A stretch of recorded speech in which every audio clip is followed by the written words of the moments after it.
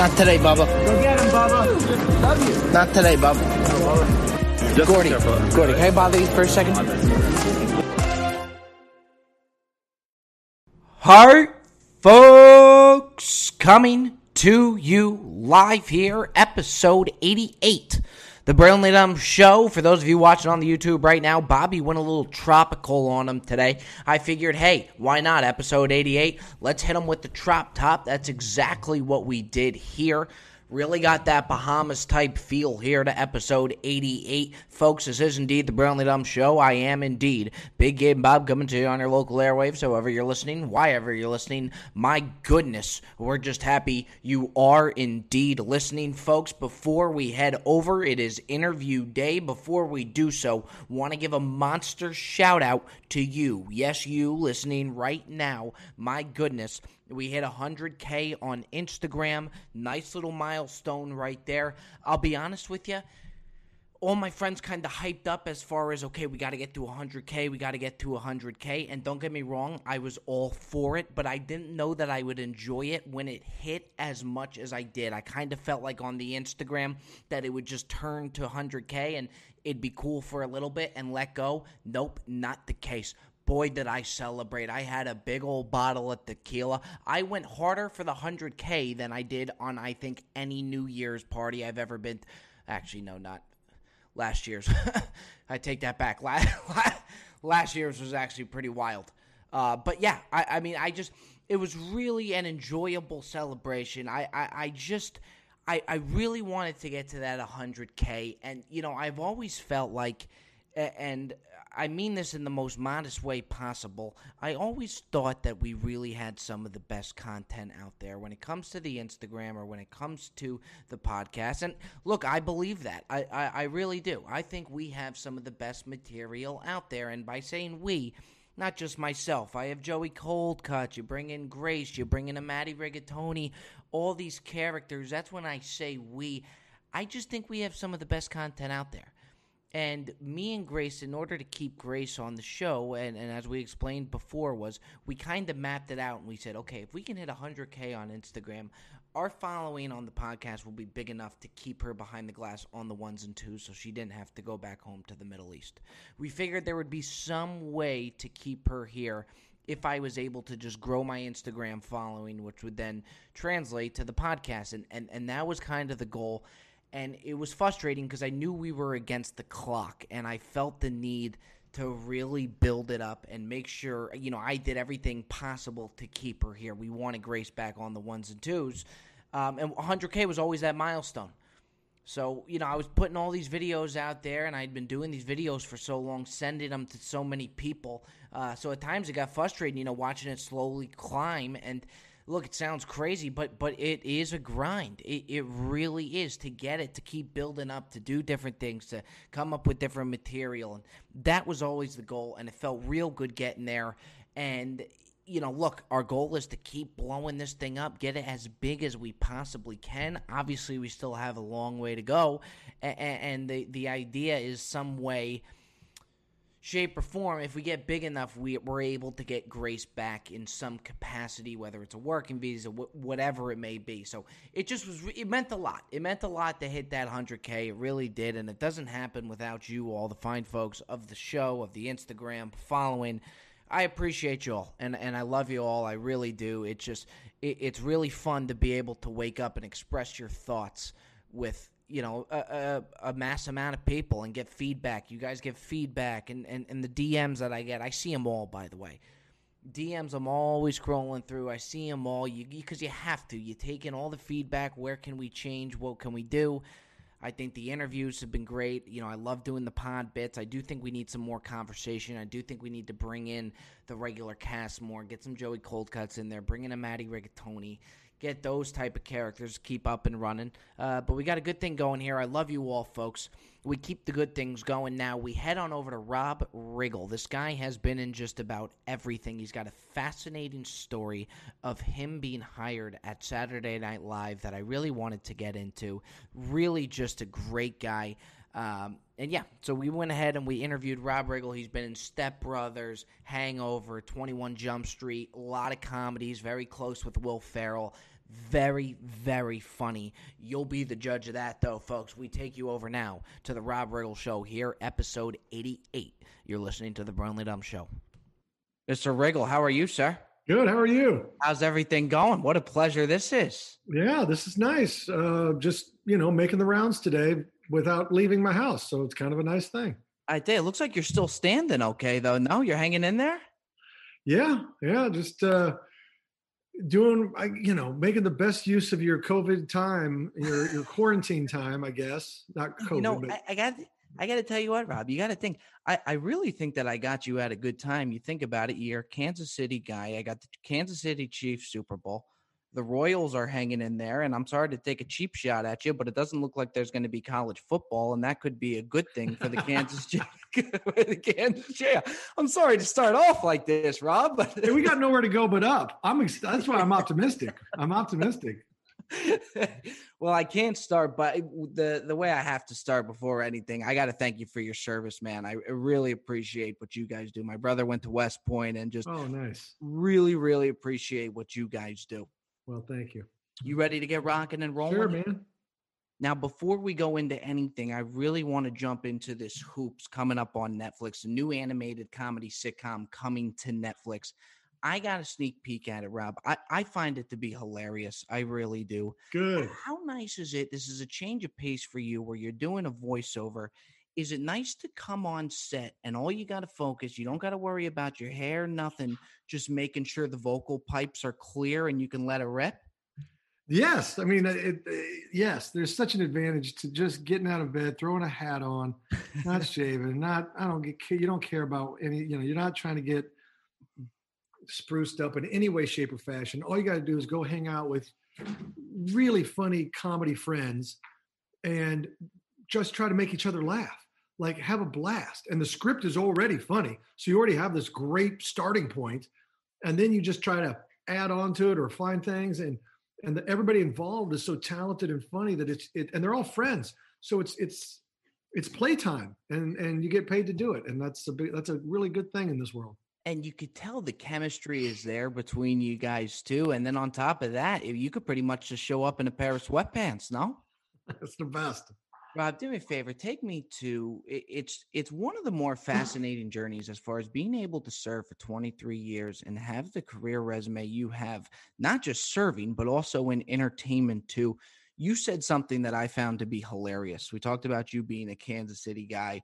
You talk about going to flight school to get your pilot license, and you said that Kansas is pretty much one of the best places to learn to fly because it's so open, it's so flat. You pretty much can't miss the runway if there is no runway. I'm telling you, if you have the best place to learn to fly is Kansas, because honestly, any engine trouble you have, you just put it down anywhere. You're going to be fine. There's more than enough. If you have any altitude at all, you're going to find some place to set it down and walk away from it. That is not always the case in more mountainous regions. I got such a kick Kansas out of it. is a great place to learn how to fly as far as building your confidence. Right. It's hard to screw it up in Kansas. Yeah, absolutely. And then when you fast forward, okay, and you decide that you're in the Marines and you decide you're going to leave flight school, okay, because you're going to pursue comedy and acting. Are other pilots and people in the Marines looking at you saying, what the hell are you doing? Absolutely. They were. Were they busting your balls? Everybody in my squadron, obviously my good friends care about me, so they're good. They're like, dude, this is exciting. Good luck. I wish the best for you. But there's a lot of people that were confused, not just in my squadron, but family members, girlfriend at the time. A lot of people were confused by it because it was their dream. Their dream was to fly planes, in the military or fly jets or helicopters. And great dream, but, that was their dream, and so it was hard for them to accept my dream. But like I said, the people that really cared about me, the good friends I had were very excited for me. And I'm still friends with all of those guys today. So that's a good thing. Safe to say you got the last laugh, no? Well, I don't know about that, but I definitely am glad that I chose the path that I did. And I'll I tell still you, got to serve, which is important because even though I left flight school, I stayed in the Marines just on the ground side so that I could, it made it more possible. It made it possible for me to also pursue comedy. what's amazing to me is you think about it, you're pursuing this, and at the same time, you're still on active duty. So you could get called pretty much at any moment. And what really hits home for me growing up in New Jersey is September 11th, you get that call. Is I take it that's something that's just going to stick with you every day. Yeah, yeah. I mean, I was living in Manhattan at the time. I just left active duty, and I had joined a reserve unit right there in Manhattan. And 9/11 happened, and since we were the only reserve unit in Manhattan, I was activated that night of September 11th. The next day, I reported to Ground Zero and began working on the rubble piles, moving debris by hand. Um, and I did that till September 30th, and um, then I volunteered to go back on active duty because I had a pretty high security clearance for my job, and I knew they were going to need people. And I was, to be quite honest, a little pissed. So Central Command picked me up on November 10th, which is the Marine Corps birthday. And I reported November 17th to Tampa, Florida, to Central Command. And November 30th, I was on a plane to Afghanistan. So it happened very, very rapidly. Yeah, so that's the story about 9/11. I guess I kind of lost track of what the question was. I apologize. Is there any side of you when you just found out that you were going to have to go that was kind of in the regard that saying, here I am, I'm pursuing comedy and acting. I know I want to get into this, yet you have to go. Is it safe to say you were disappointed, or after seeing what you saw, you were ready to go? You were ready to go into Afghanistan? Yeah, look, I wasn't, on September 10th, I was pursuing comedy and acting, and I was quite happy. I had no intentions, but after that, after we were attacked on September 11th, everything changed. I felt my priorities shift, and I was a captain at the time. I had a lot of training in certain areas, and I knew they were gonna. I was in a rare position to do something, so it became very clear to me what I was going to be doing for the next year. Safe to say you were one of the funniest guys in Afghanistan? Yeah, I think that's probably fair to say. But you know, it's amazing.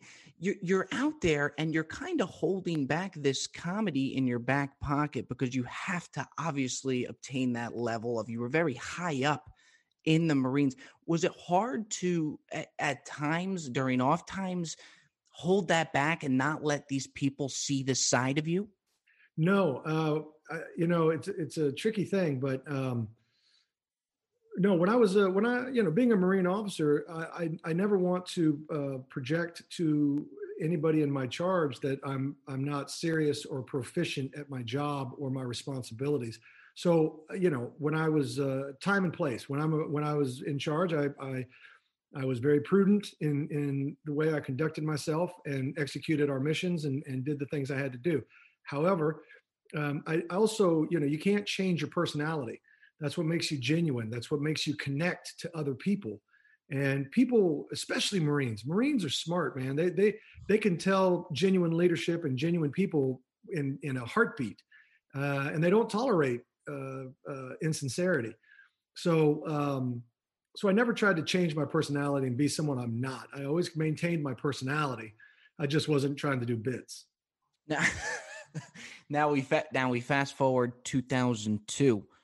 I believe as you get your shot at the holy grail of comedy, Saturday Night Live. And I've heard you tell the story, and it's just fascinating. Saturday Night Live, you get this audition. They text you an hour before of what comedy club to be at. Mm-hmm. Yeah, I got back from Afghanistan at the end of 2002, right at the beginning 2003, and this would have been the summer of 2004. They invite you to audition, and you have to be invited to audition. You can't just go audition. Of course, so right? It's an invitation type thing, and they invite people from Los Angeles, Chicago, Toronto, New York, and it's a handful of people from every place. So say 5 people from every place. And in order to it's a 2-part audition. First night, you go to some stand-up club to be determined, and you get up and do 5 to 7 minutes of your best stuff. So what does that mean? Well, for stand-ups, pretty simple. It means you're 5 to 7 minutes of your best material. I tell you, Grace, I'll be honest with you, a premium product deserves premium advertisement. That's what I got here with these Raycon earbuds. You tuck these babies right in here, Grace, you're good to go. I ran 4 miles the other day. You know the last time I ran 4 miles? It's like these things aren't even here. Premium quality earbuds. Their newest model, the Everyday E25 earbuds, are their best price, more bass, and a more compact design that gives you a nice noise isolating fit. You've heard me talk about how the company was co-founded by Ray J and celebrities, J.R. Smith, all these good guys. Now it's Big Game Bob's turn. Tuck these babies in, listen to greatness as you should, in the way you should. Now's the time to get the latest and greatest from Raycon. Get 15% off your order at buyraycon.com/dumb. We kept it easy for you. Buyraycon.com/dumb for 15% off Raycon wireless earbuds. Buyraycon.com/dumb. Folks, enjoy premium quality greatness. For improvisers and sketch comedians like me, who I wasn't doing stand-up at the time, you do characters. So you do character monologues. So, 3 original characters and 3 impersonations. All right. Right. And each character gets a minute to crack them up, so to speak. Because that comes out about 6 minutes, which is right in that window. Right. So, but what they do is they don't tell anybody where you're going that first night, because they don't want the New York people stacking the house with their friends and family, and then making it a big laugh riot when you come on. Totally. And booing everybody else. So it's a real cloak and dagger operation. So I literally went and sat in a Starbucks in Midtown and waited. And I'm trying not to be nervous, and I'm trying to be positive. The call's coming at some point of where to be. Right. And then then they do a mass call out to everybody, because all the people that flew in from LA and Chicago, they're all in their hotel. They send out the call and they say, you got an hour or an hour and a half, whatever, to get to, or an hour. You got an hour to get to Comic Strip Live on 78th and 3rd Avenue. This is wild. And you go, okay, I'm out of here. I got to go. And you go get in a cab, or you jump on a subway or a bus, whatever, and you haul ass to the comedy club. You get there. You meet in the lobby area, the bar area. As you come in, they know who they're looking for. They get your name. They put your name. They put all the names in a hat. They mix it all up, and then they start drawing. And sure enough, up first tonight, Rob Riggle. First. In the sense that they're going to forget about you by the yeah. I mean, they're seeing like 20 comedians, and I'm first. I was like, well, thanks God, thanks for that one, because I guess it's over. And not only that, but the audience isn't warmed up. They don't know what to expect. They think they're seeing stand-up, and they're going to get an improviser doing character work. So I'm like, there's a thing about going in the middle or going towards the end where, the crowd is in that laughing mood. They're kind of, they've warmed up. There is a warming up. It is a warming up. And I had to go out there cold, and try to sell my goods. Luckily, it worked, because what happens is then after that first night, they narrow the group. So it goes from 20 down to 8. And you're seeing guys drop off, guys that you saw at the first audition, you're now not seeing at the second one. Right, because the second night is then you actually go to 30 Rock. You actually go, where the host comes out and does his monologue, he or she does their monologue. That's where you do your second audition. And they actually put you on camera so all the NBC executives in Burbank can watch the auditions along with Lauren, Tina, whoever the, Higgins and Shoemaker, whoever the producers are now. Those were the producers then, but, and there's no audience.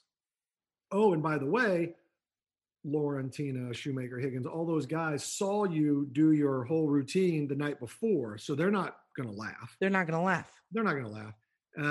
And there's nobody else out there. So they tell you, don't panic. Don't panic when you drop that first joke and no one laughs. It's not a big deal. No, I don't care who you are. You drop that first joke and you don't hear anything but crickets, your adrenaline starts to go. Your pulse picks up, your tempo picks up, and it's hard to, be cool. Yeah, keep it all together. Right. And, so anyway, you do it again. Then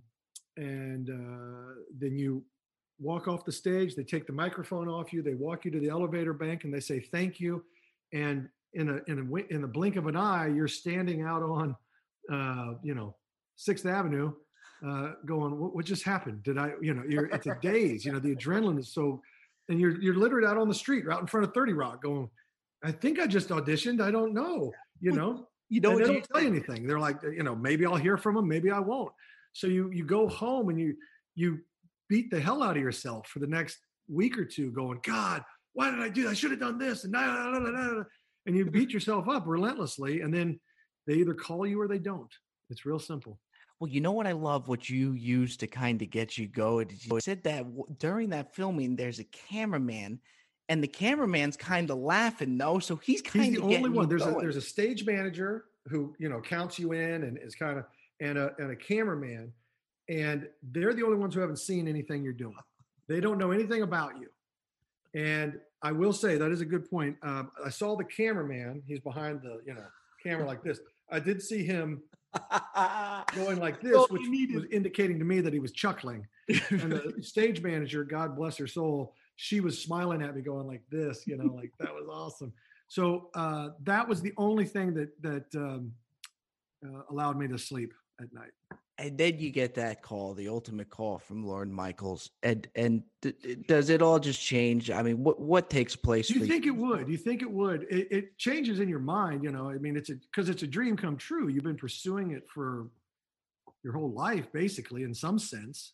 Right. And it's such an iconic show. It says such a rich history. It's something that I grew up on. All the different casts, you get to. There's so many comedic icons and legends that have walked those halls. So yeah, it's unbelievably special. And, you get the call, it happens, it's real. It's not some fantasy anymore. It's not and then of course you want to call your loved ones and share it with them.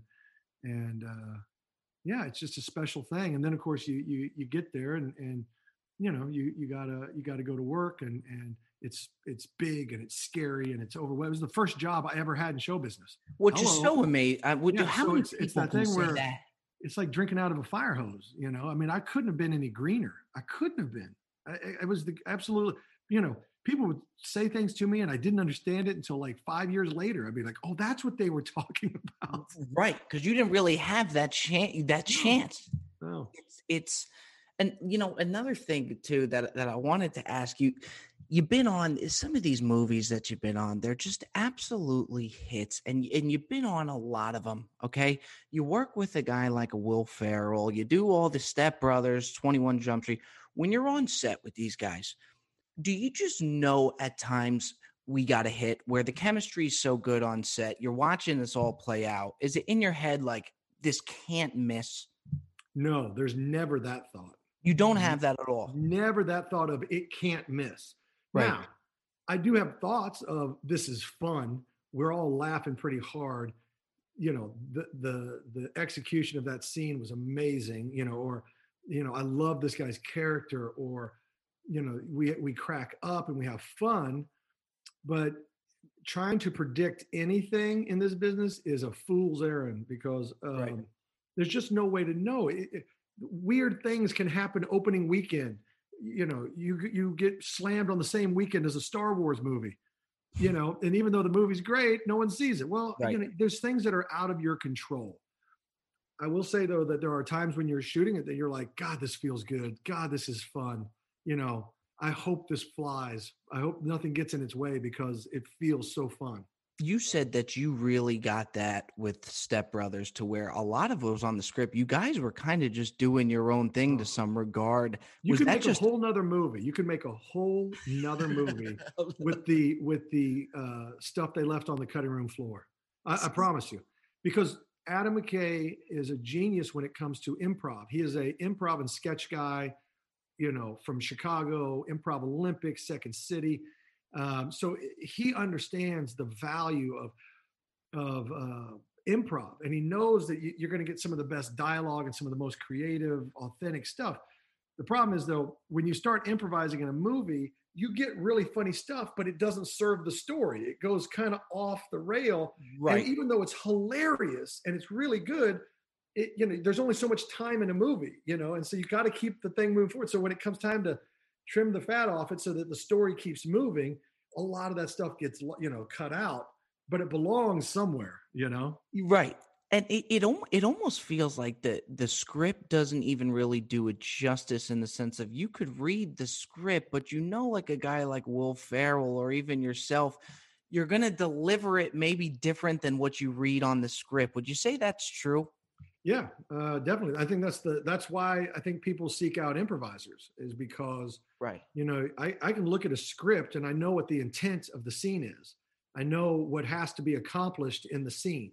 Like, by the end of this scene, I know I got to have the hat that's on his head on my head. Okay, so if that's what's got to happen in this scene. Now they have a lot of dialogue about how we're going to do that, but if I can add to that, if I can use some creative language, use some, some techniques or some, mannerisms or some trickery or whatever to make it feel more real and funny, I'm going to try it. And when you have a director like Adam McKay or Todd Phillips or Jake Szymanski or any of these great comedic directors, they are going to allow you to play. And the other people in the scene, if they're improvisers or have improv comedy backgrounds, they're going to understand and they're going to play with you too. They're going to, it's like volleyball. You got one guy sets, one guy spikes, Right. And sometimes it's your turn to spike and sometimes it's your turn to set. And you just got to know how to give and take and play. And so, yeah, a lot of that movie was improvised. And I give a lot of credit to Will Ferrel for being gracious enough to let other people shine. Right. That's his movie, and yet he's so gracious that he's like, you're killing it. Go. And that's not easy to do. And Adam McKay for also saying, yeah, run amok. Have fun with it. Which probably is what makes it so great, no? I mean, in my humble opinion, yes, yeah. It does. You get more things that feel organic and feel like they're actually coming out. Because, I can read the word on the script. I can read the line on the script. And I can change that line to verbiage I would use. And then I can sell it way better than I can sell their words.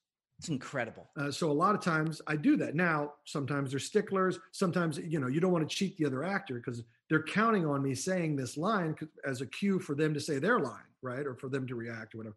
So if I change it up too much, they're like, what are you talking about? Because, so you have to know who you're playing with. You have to know there's a time and place to try all this stuff. You don't want to just be some loose cannon who comes on and blows off the script, doesn't know their lines, and that's never going to fly. That's never. And you'll lose all chemistry out of the get-go. No. Yeah, exactly. So it's a thing where you have to come in, you have to know your stuff, you have to know exactly how to sell this and play this. But given the opportunity, why not try it using your own verbiage? Why not try it where you're going to put a little twist or a little attitude on it or a little something? Because, more times than not, it feels really fun and real. You guys ever just having so much fun that you want to keep the night going and you go and have drinks together after? All the time. No doubt about it. When we were actually at the Catalina wine mixer, we could barely get through. Like, it was just playtime. Like, we could have stayed there all day and all night and come back the next day and the next night and done more and more and more.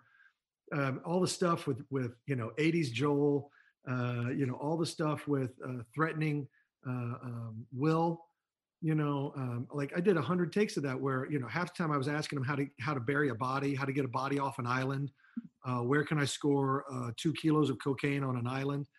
Just terrible things and they were all designed to put him in the worst position possible, because here's your boss saying, how do I bury a body, or how do I get rid of a body, and I would always try to force him to be in the worst position possible. And because that's where he's going to have the most fun, is trying to negotiate that. And so for me to say that his face bothered me, there's no, how do you deal with that if your boss comes up to you and says, he has a problem with your face? And that's why Will made me die laughing, because he was like, okay, all I can do is take that in and process it and try to, and it was so wonderful to watch him try to negotiate that, because it's unbelievable. Like, how do you negotiate that? Oh, it's so great though. I was like, we as the fans, we see the final product, but we hear this from you, and you don't realize all the other shit that's going on besides the fact that just of what we're seeing behind the scenes. Yeah. I mean, it's just unbelievable. Dude, I got to tell you, Rob, you are the best. I know you got a long day ahead of you, folks. You go ahead, check out Hoops, the animated sitcom, coming to Netflix August 21st. You have some fun here on the Brilliantly Dumb Show, Rob? You're going to love this one. This one is awesome. It is the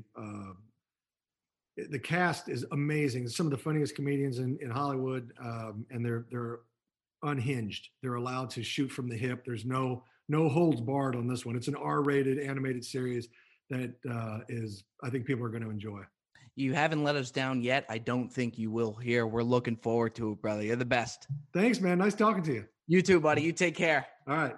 All right, folks, there you have it. Rob Riggle, like I said, heck of a guy, funny son of a gun. If you've seen his movies before, if you haven't, he's one of those guys, if you don't know him, if you Google him, you see the face, you know exactly who Rob Riggle is. Absolute character. Fascinating story. I love that Saturday Night Live thing, because in all honesty, Saturday Night Live, that is like the throne of comedy getting there, and it's almost a sure thing for you to have a pretty successful career if you find your way on that show. So the fact that it was his first show, 23 years in the Marines, I mean, it's pretty amazing.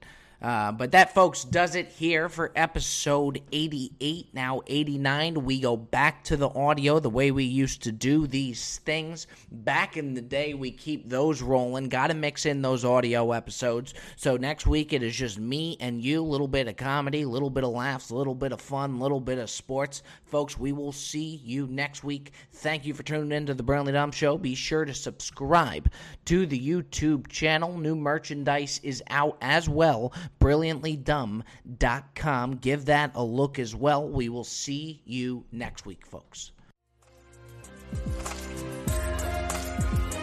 Not today, Bubba. Go get him, Bubba. Love you. Not today, Bubba. Just Gordy, can I bother you for a second?